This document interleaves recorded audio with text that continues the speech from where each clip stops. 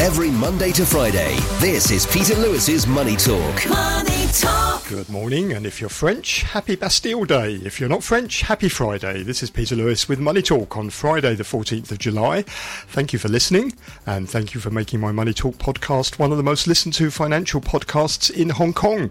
This podcast is sponsored by Surfing Group, which is headquartered in Singapore and offers online financial services to 30 million customers across 10 countries.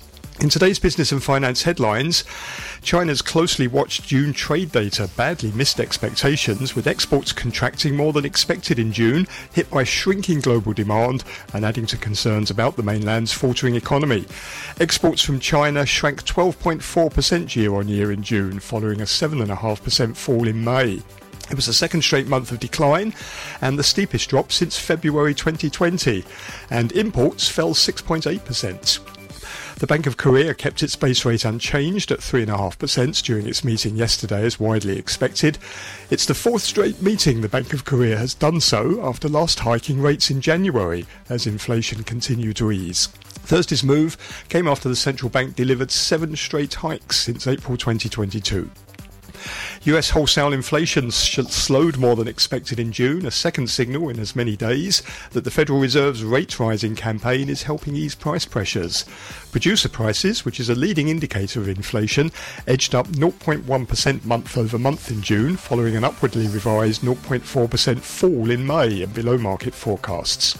Core PPI, which strips out volatile food and energy prices, also rose 0.1% last month, slowing the annualised rate of price increases to 2.6% from 2.8%. And the German government has unveiled a landmark shift in how it views its relationship with China. In its first ever China strategy, it says China is increasingly emerging as a systemic rival to the West. Foreign Minister Annalena Baerbock said Beijing had become more repressive internally and more aggressive externally, and while it remained a partner, its role as systemic rival was beginning to dominate. But the government rejected the notion of decoupling from China, but stressed the need for China to for Germany to de-risk and diversify its supply chains and export markets away from China. On today's programme, I'm joined by Francis Lun, the CEO of GEO Securities, and Andrew Sullivan, founder of Asian Market Sense. With a view from Australia is Toby Lawson, CEO of Staten Partners. And if you want to get in touch, please go to my website, peterlewismoneytalk.substack.com. Peter Lewis's Money Talk. On Wall Street, US stocks rose Thursday after another key inflation reading. The Producer Price Index came in lighter than expected. The S&P 500 closed at its highest level in over a year, climbing 0.9% to reach 4,510. All 12 sectors in the S&P 500 are on track to end the week higher, with communication services and energy the best performing sectors. The S&P 500 is now 3% above the level it was at when the Fed first hiked rates in March 2022.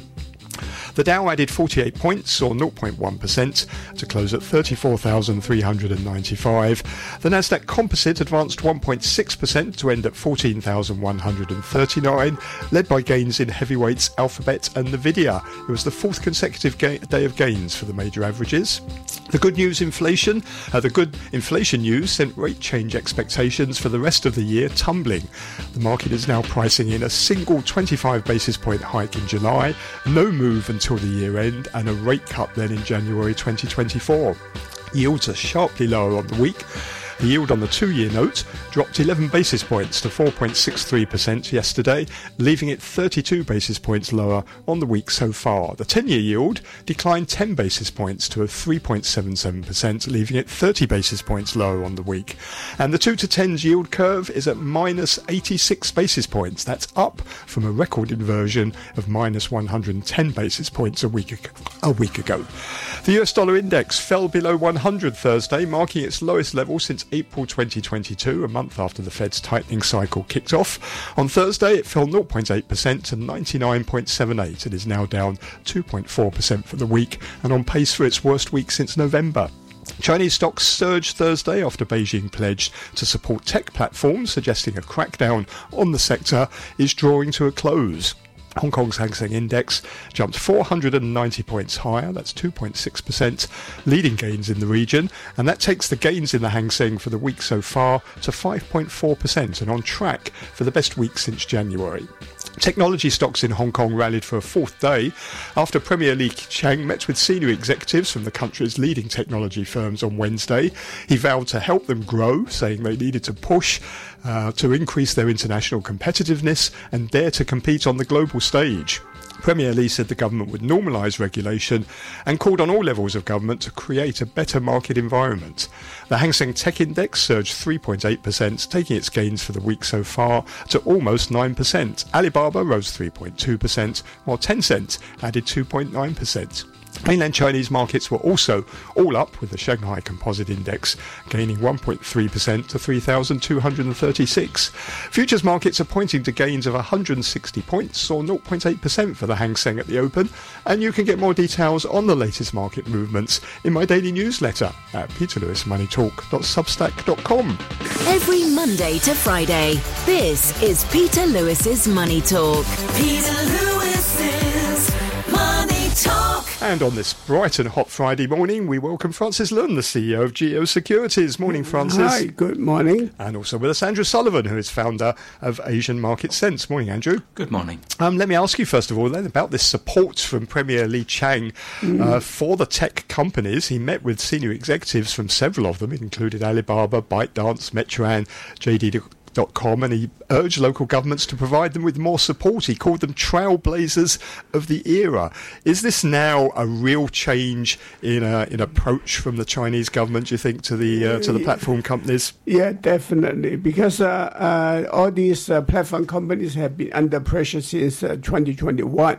So for 2 years, 2.5 years, they've been under pressure to do this and do that, and then firing people, and they stop growing.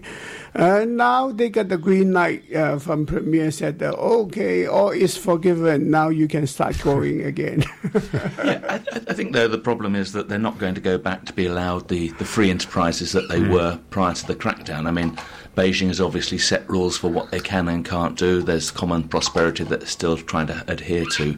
So, I think from an investor's point of view, they're not going to be the golden geese that they used to be. And when you look at their size now, I mean, look at Ant Group. It's its valuation 75% below where it was when it was going to IPO. And Jack Ma's companies, Alibaba's companies, they've lost about $850 billion as a result of this crackdown. So they're, in some ways, you could argue they're just a fraction of their original size and just a sort of a shadow of what they used to be. Yeah, they've been cut down to size because previously they were something like 7 billion Hong Kong dollars or something like that, and they're richer than the government, and they're in every single sector of the economy. So the government feared their power, so they cut them to size. Now they're at the size that the government can control, so now they can start growing again.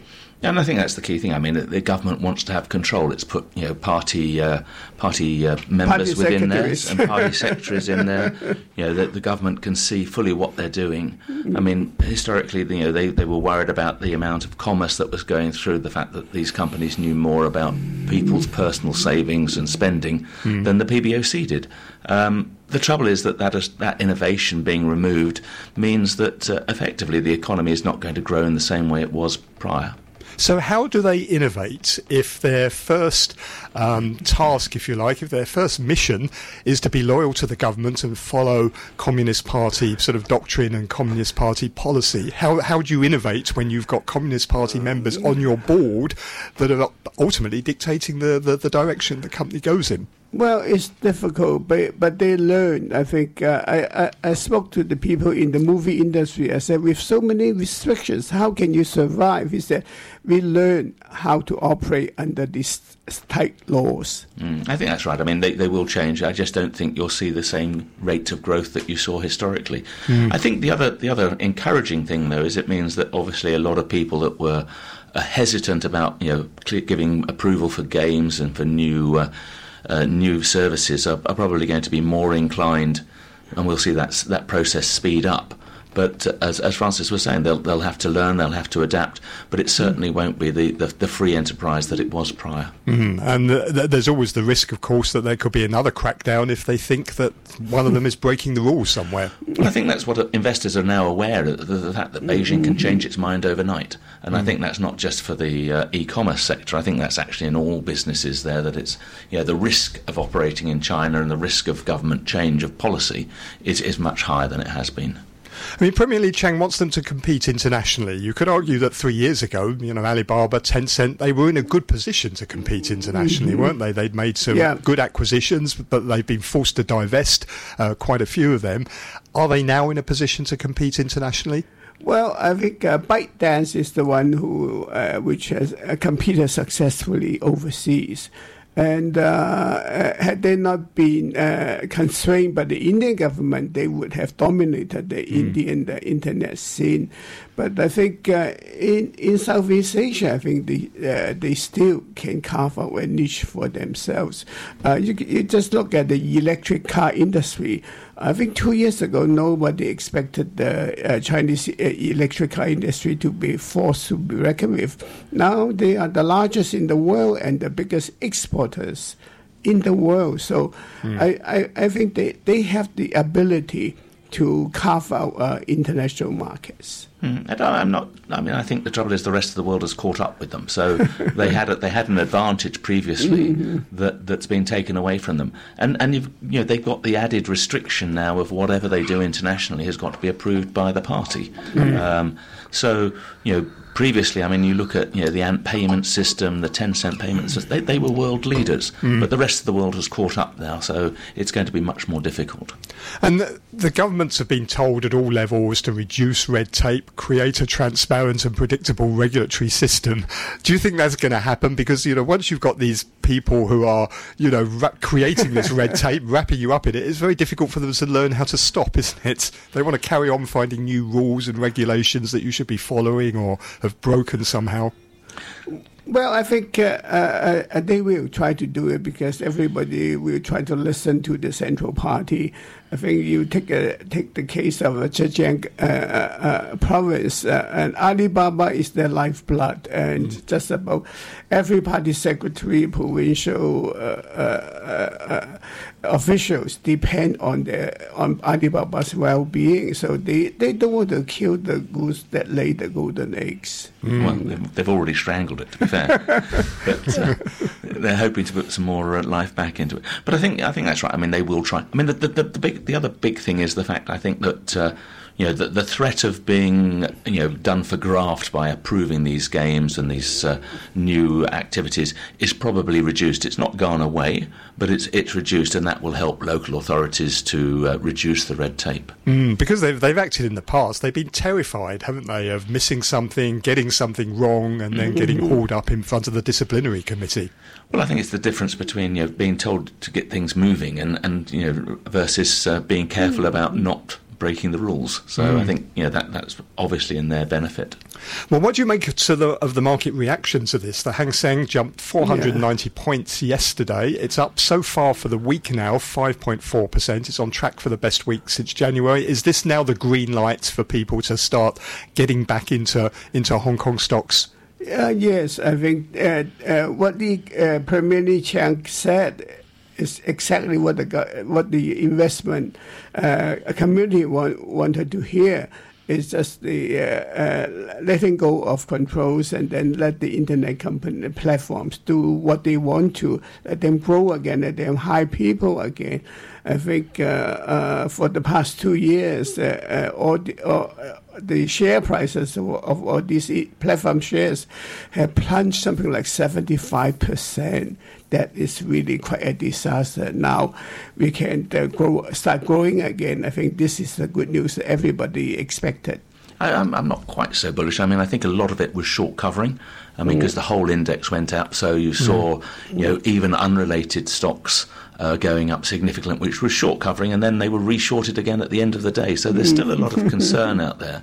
And I think a lot of investors, we've seen as Francis was saying, the Chinese will tell the investment community or say to the investment community what it wants to hear. But a lot of investors now, we've heard this so many times before, that a lot of investors will actually, they'll cover their short positions and then they'll sit on the sidelines again, waiting to see whether we really see policy change or whether it is just words and trying to talk the market up. We're seeing that. We're hearing from Goldman Sachs Prime Services desk. They're saying their hedge fund clients have been buyers of Chinese equities for the first time in about 7 or 8 weeks. So, but what about institutional investors? They've been left quite underweight, haven't they, on China? Do you think maybe there could be some panic buying from some of them as they start to sort of scramble to get back into the market, or are they going to take a much more longer-term wait-and-see approach? I think it's the longer-term wait-and-see. I mean, realistically, everybody piled in, once they pivoted on zero COVID, expecting a strong rebound and a strong recovery, and that didn't happen. And I think having been sort of caught short once, people are going to be much more reserved this time around. Plus the fact, US yields have gone up, so, there are lots of good other alternatives without the risk of policy change. Well, we had some trade data out of China, badly missed expectations. Exports fell 12.4% year on year. That's even worse than the 7.5% fall we saw in May. Exports to the US, they fell almost 24%, the 11th straight month of declines, and that's the worst result since the slump at the beginning of the pandemic. Shipments to Asia and South Korea, Japan, Taiwan, Germany, Italy, the UK, Netherlands and Canada all fell by double digits. And imports, imports were also down as well by 6.8% year on year. The hits just keep on coming, don't they, for the Chinese economy? You can sort of almost understand why Li Chang really needs private companies now to step up to the plate and somehow drag the economy back out of the mire.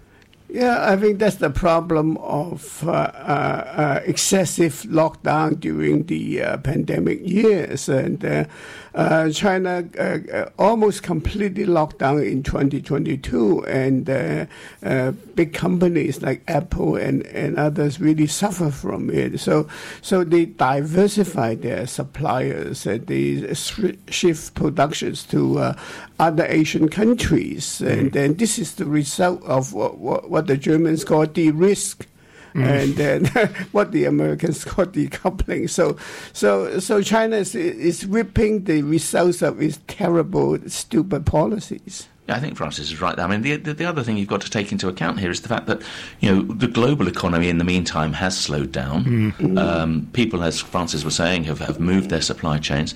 And the other thing is that, the SOE companies were never good at creating jobs. It was always the SMEs and the private enterprise that were creating a lot of the jobs. We haven't seen a change of policy on the education sector. That used to take about 25-30% of university graduates each year. And this is why they have a youth unemployment problem, because they've cut the sectors that were really creating new jobs for the youth, and that's a big driver. So you've got a situation where there's not a lot of domestic confidence for those reasons, and also because the property sector is so bad. You wake up every morning and your house price hasn't gone up for the first time in 20 years. Or gone down in some cases. Property gone down. And I think, looking forward, we get another big dump of data on Monday, which is going to be very important. And it will probably underline why China is so worried, and it's trying to talk the market up as much as it can, because it can't afford to do fiscal intervention. It's got very limited way of going back, and it doesn't want to do the previous stimulus because that just created a bubble. So it's got very limited opportunities. So what does it do? Well, it's doing what it can do, which is to try and talk it up. Talk it up. But investors will eventually see through that, won't they? And they'll say, we need some action as well here, not just the words. Well, that's what I'm thinking. I think we'll see. We're seeing this this little blip at the moment on good words, but it can unwind very, very quickly if we don't really see action. And I think realistically, difficult though it is, China is going to have to do some structural changes because it can't afford to do a fiscal intervention, and it doesn't want to do a monetary. It's got limited. It talks about moving 10 basis points on its long. That really doesn't move the dial for a lot of people. So its number one priority, surely, it's got to decide what it wants to do about the property sector, hasn't it? Because, in effect, the property sector is bust. And we don't even know the true extent of the damage there, because we don't really know how much indebtedness the property developers have off balance sheets. We don't know the true extent to which banks are exposed to them either. But somehow the government has got to deal with this, hasn't it? Yeah, they have to. I think just what the largest property developers alone is indebted to the tune of 2 trillion yuan.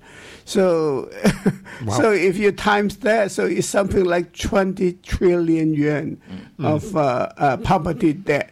And which you really have to deal with, because the property market has been oversupplied for years. I remember more than 10 years ago, I saw all these empty flats. I said the property bubble will burst sooner or later. Of course, it was later.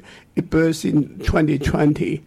And the government will take, I think, more than 10 years to recover from it.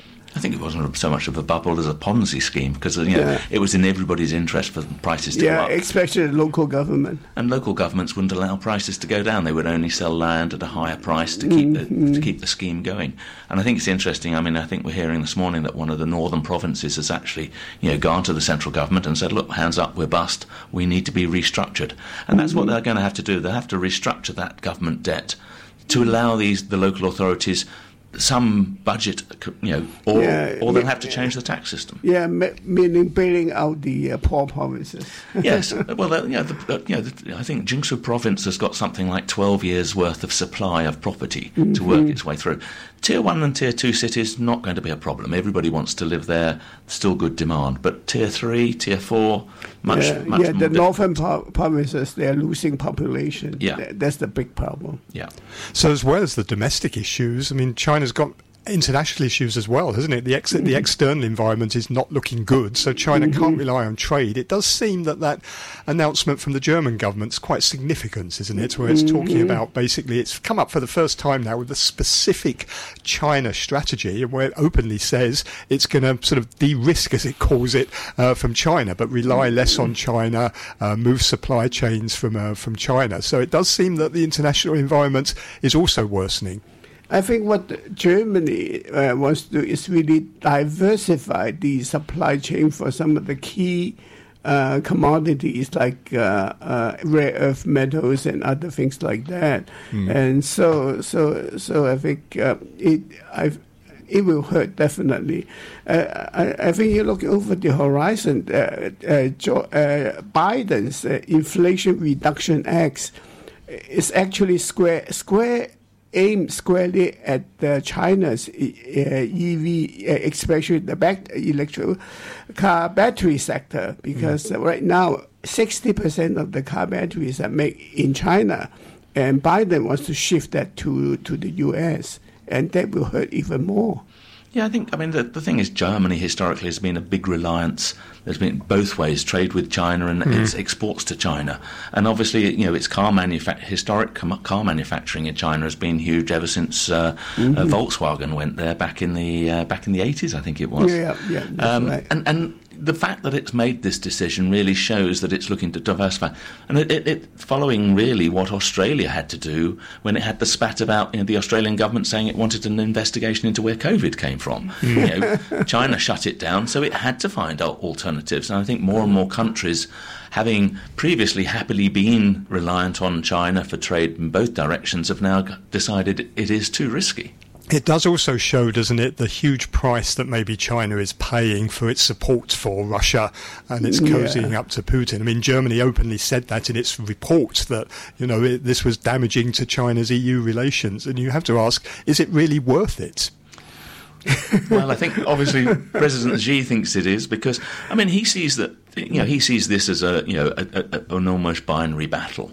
And if Russia fails, then that's one less ally to China, and I think that's a big concern for him. Yeah. What about inflation? That's been the big focus of the week, hasn't it, over in the US? We had, first of all, consumer price inflation on Wednesday. The annual inflation rate slowed to 3% in June compared to 4% in May. And then also last night we had producer price data as well, which showed a bigger slowdown than expected in the producer prices. The markets have really taken this to heart, haven't they? Particularly in the currency markets. The US dollar's been absolutely hammered since this data come out. But do you think at last the Fed's on top of it? Yeah, I think so. I think finally we see light at the end of the tunnel. I think rate increases will probably end sometimes in the next few months. I think after one more rate increase, I think the Fed will have to stop, because the only thing they haven't really bring under control is the rent rates.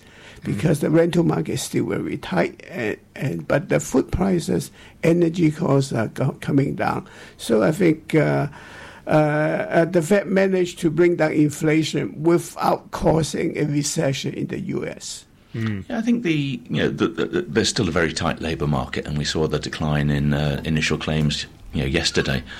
I think that the thing is, though, I think the market is over-discounting rate cuts. I mean, I think the Fed is making it very clear that it knows it's going to have to keep these rates higher for longer. Whereas, the markets are saying, oh, well, look, maybe one more hike this year and then we'll see some cuts next year. I suspect that we won't, because getting the inflation down, those last 1% or whatever, always takes a lot longer. That's hard, isn't it? Yeah, and you've got tough. Because you've got people's wage expectations coming into effect then. The fact that we've also got the fact that student debt isn't going to see the relief we thought it was going to, so people will have less money to spend. And hence they will be looking for higher wages, and that's going to keep that market tighter for longer. Yeah, even the actors are striking. Yes. But the risk is this can all turn so quickly, can't it? All we need is one set of bad inflation data that maybe is higher than expectations, and then suddenly everything changes again and people start worrying that maybe the Fed isn't on top of things yet and more rate hikes are to come. Well, they've said they're data dependent. Every meeting is live as far as they're concerned, and it really is dependent. And as you say, I mean, we only need to see something fall out of bed. The higher oil prices will have an effect. I mean, we saw those oil hit a new high last night because people aren't expecting inflation and that they are effectively expecting rate cuts, and I don't think those are going to come in any time soon. What do you think this means for the markets? I mean, the statistic that I'm sort of surprised about is that the S&P 500, it's actually 3% higher than when the Feds first started raising rates, 14, 15 months ago. So we've had 5 percentage points of rate hikes, but US stocks have ignored it all and are higher than when the Fed started. Do you think this can continue? Yeah, I think this latest rate is really based on the economic growth, I think, or something like innovation, like AI. I think that's why the S&P and Nasdaq are up. But you look at Dow Jones, which represent more of the old economy, they're not really up that much. Yeah, I mean, it's been focused on those 7 or 8 key tech stocks. Yeah, the Magnificent Seven. and the other thing is, because so much of this is invested via ETFs, if those stocks go up, then the ETF has to buy the whole of the market, not just those stocks. So you get the markets drawn up by that. But I think it also indicates that a lot of these stocks are just primed for perfection. And as we go into this earnings season, if they miss, then they'll be sold. But I think more importantly, if they don't give a rosy outlook as demand in the second half and future, then again they're going to get sold because they are just priced perfectively. There are signs that the rally's broadening out at the moment, isn't it? We've seen industrials like the Dow Transport start to move up. Some of the small caps as well. So the things that are sort of dependent upon a good economy seem to be doing okay. Yeah, I think the recession that everybody had predicted hasn't come and will not come, I think. You think it won't? So you think the Fed's pulled off what everyone thought was impossible and guided inflation down and avoided a recession? That's right. I think you're right. It's all good until it isn't. That's going to be the thing. Everybody's assuming it's all going to be good, but one hiccup, and I think you'll see a lot of people bailing very quickly. And then you've also got to remember, and now with America priced perfectly, a lot of investors are now looking overseas. Is it worth chasing the stocks at these levels, or can I find good returns elsewhere? And we've seen that in Japan, we've seen that in Korea and India and Korea. All of these markets have seen good inflows recently.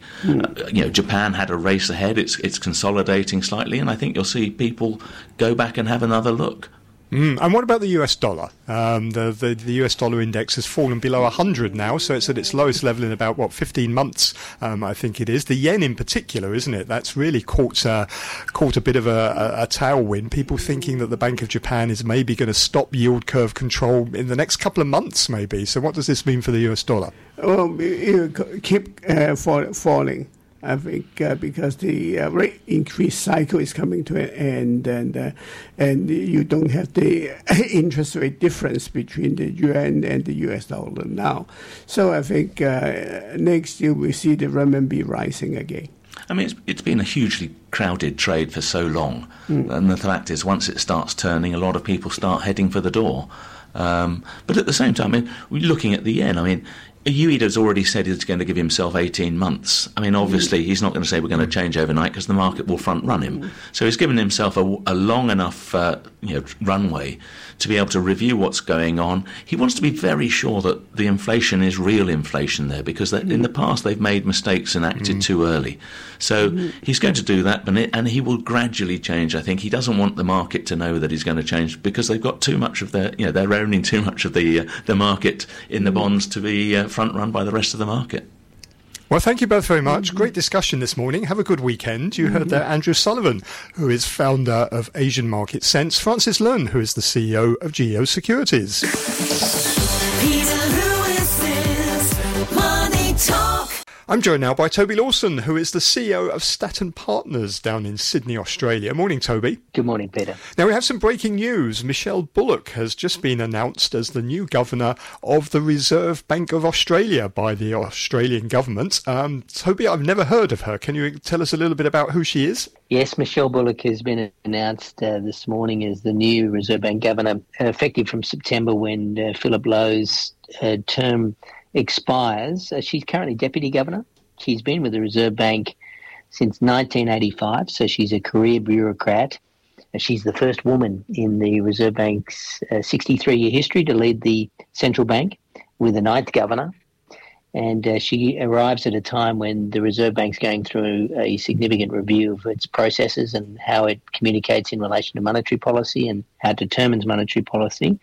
So it'll be a very interesting time for her, but she's clearly an experienced candidate, well entrenched within the Reserve Bank, and has been chosen because of that. And do we know anything about her sort of stance? Is she a hawk? Is she a dove? Is she one of those people that's, has been saying that interest rates need to move higher? What's her sort of stance been like? She's been very consistent in line with with Philip Lowe, the current governor, in terms of most recent speeches. Very much in line. Doesn't appear to be outside of the diktat that's sort of driven by Reserve Bank communication. So I think she's a steady choice. And I think one of the factors that drove the government to choose her was the fact that they're going through a full review, and given her experience in the organisation, to implement that review and implement new policy around Reserve Bank, I think she's the appropriate choice. And there's no political, element to it, which is also really important to ensure that the Reserve Bank governor remains very much an independent decision. And the Reserve Bank of Australia has come under some criticism, hasn't it, under Philip Lowe, particularly because he said a couple of years ago we're not going to be raising rates, only to go and raise them by 5 percentage points shortly after that. So they sort of have come under scrutiny, haven't they, about how they've got inflation wrong. Yeah, it was the most unfortunate quote from the Reserve Bank governor back when he mentioned that. And to be fair, central banks around the world had to all react in a similar manner to what the Australian Central Bank did. But he's sort of worn this, unfortunately, as his legacy. And to some extent, the government could be criticised for using it as a bit of a deflection, in terms of saying, well, it's all because of the Reserve Bank that we've got interest rates at going up to 12 times, 13 times, and 4.1% from pretty much zero. So to some extent, he's been a bit unlucky because, everywhere around the world, central banks had to move very aggressively to arrest the cost push inflation that came through post-pandemic. And so unfortunately for him, that'll be his legacy. But I suspect, now that he's out, there's a clean slate, a chance for Michelle Bullock to step up and for the government to, ensure that the independence of the Reserve Bank is sustained. And he, to be fair, he wasn't the only one who got it wrong, was he? Jerome Powell famously said inflation was transitory a couple of years ago and then ended up having to ban the Fed from ever using that word again. But it does look like, from the data that we've seen this week, that maybe the Fed is on top of things. We've seen US inflation, consumer price inflation at the slowest pace in 2 years. Producer price data out last night showed PPI also slowing as well. This has had a big impact on the markets, hasn't it? I think the word transitory might be back in fashion. I was reading this morning about these recent PPI and CPI figures as justified that actually a lot of the big move in inflation from 2021 was in fact transitory. It's just a matter of how long is transitory by definition. Interestingly, the PPI was as low as since 2020.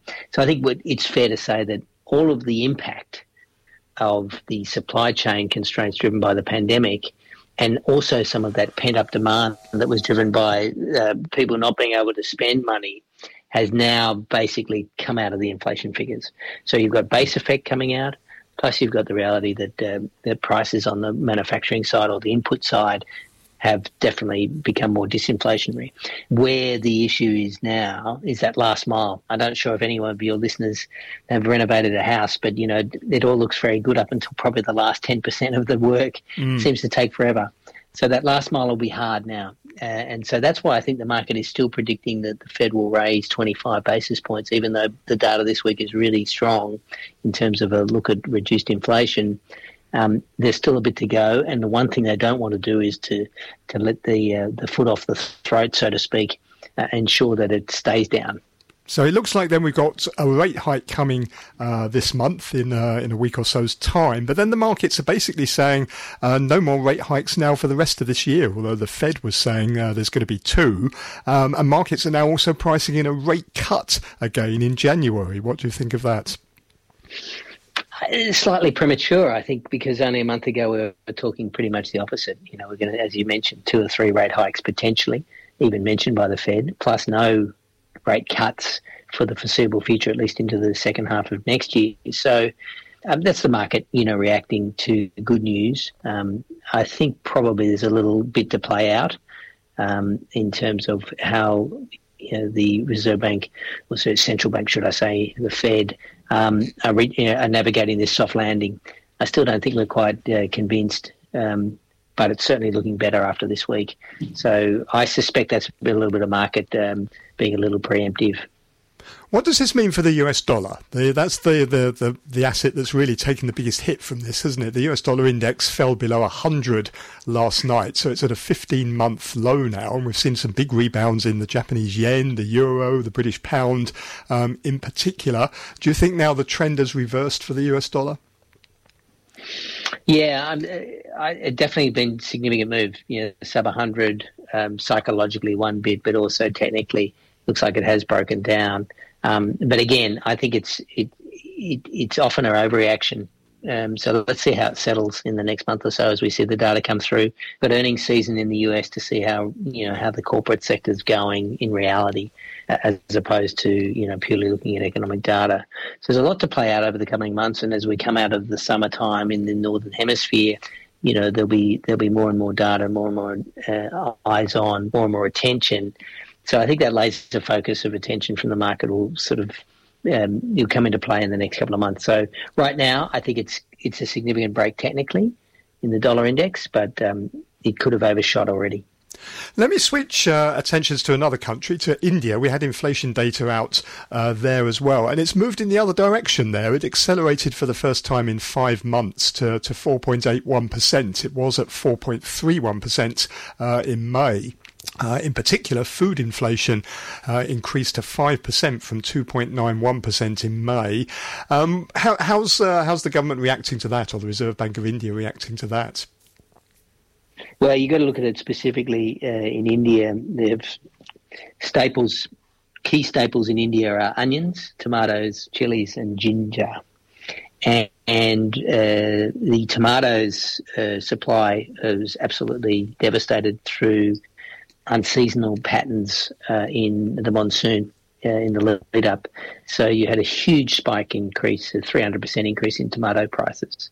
There's 20 million tonnes of tomatoes produced every year, or demand in India. So both onions and tomatoes represent quite a significant input to the staples for all Indians. And so when tomato prices went up, that led to the big spike in the inflation figure. But if you look at all of the other elements of inflation and you strip out that, the increases were pretty mild. So I don't think it changes policy for the Reserve Bank of India. And it's something that we've seen historically in India, where you do get these quite volatile moves in staple prices due to seasonal, monsoon conditions. So it's quite a volatile series. So I think for those who go to McDonald's in India, I read somewhere that there were no tomatoes in McDonald's burgers for a period of time. I saw that. I saw that they've taken them off their menu, and local farmers are reporting large-scale thefts of their tomato crops. There seems to be a bit of a tomato crisis going on, because if you like masala, you need tomatoes for that, don't you? Yeah, well, they've had onion crises previously, sort of 2010, 2011 and 13, I think, where, similar type spikes in onion prices caused the inflation figures to move quite aggressively. And so it is a significant short-term factor, but shouldn't play through in terms of inflation expectations overall in India. Let me ask you about one other thing going on in India, and this is Foxconn pulling out of its joint venture with its local partner Vedanta to open up an electronics manufacturing factory over in Gujarat, which is Narendra Modi's home state, isn't it? How significant is that? Is Foxconn going to carry on trying to look for a new partner? Yeah, I think that's what I gather. Being a long distance away now, it's hard to read it. I guess psychologically it's a blow to Modi, because the Made in India, the desire to develop a semiconductor market in terms of manufacturing in the state of Gujarat, but also more broadly in India, has been sort of one of their headline drives. And the Foxconn Vedanta deal was, $19.5 billion JV, not insignificant. So, yeah, it has a psychological impact. Both companies have said that they're still going to pursue.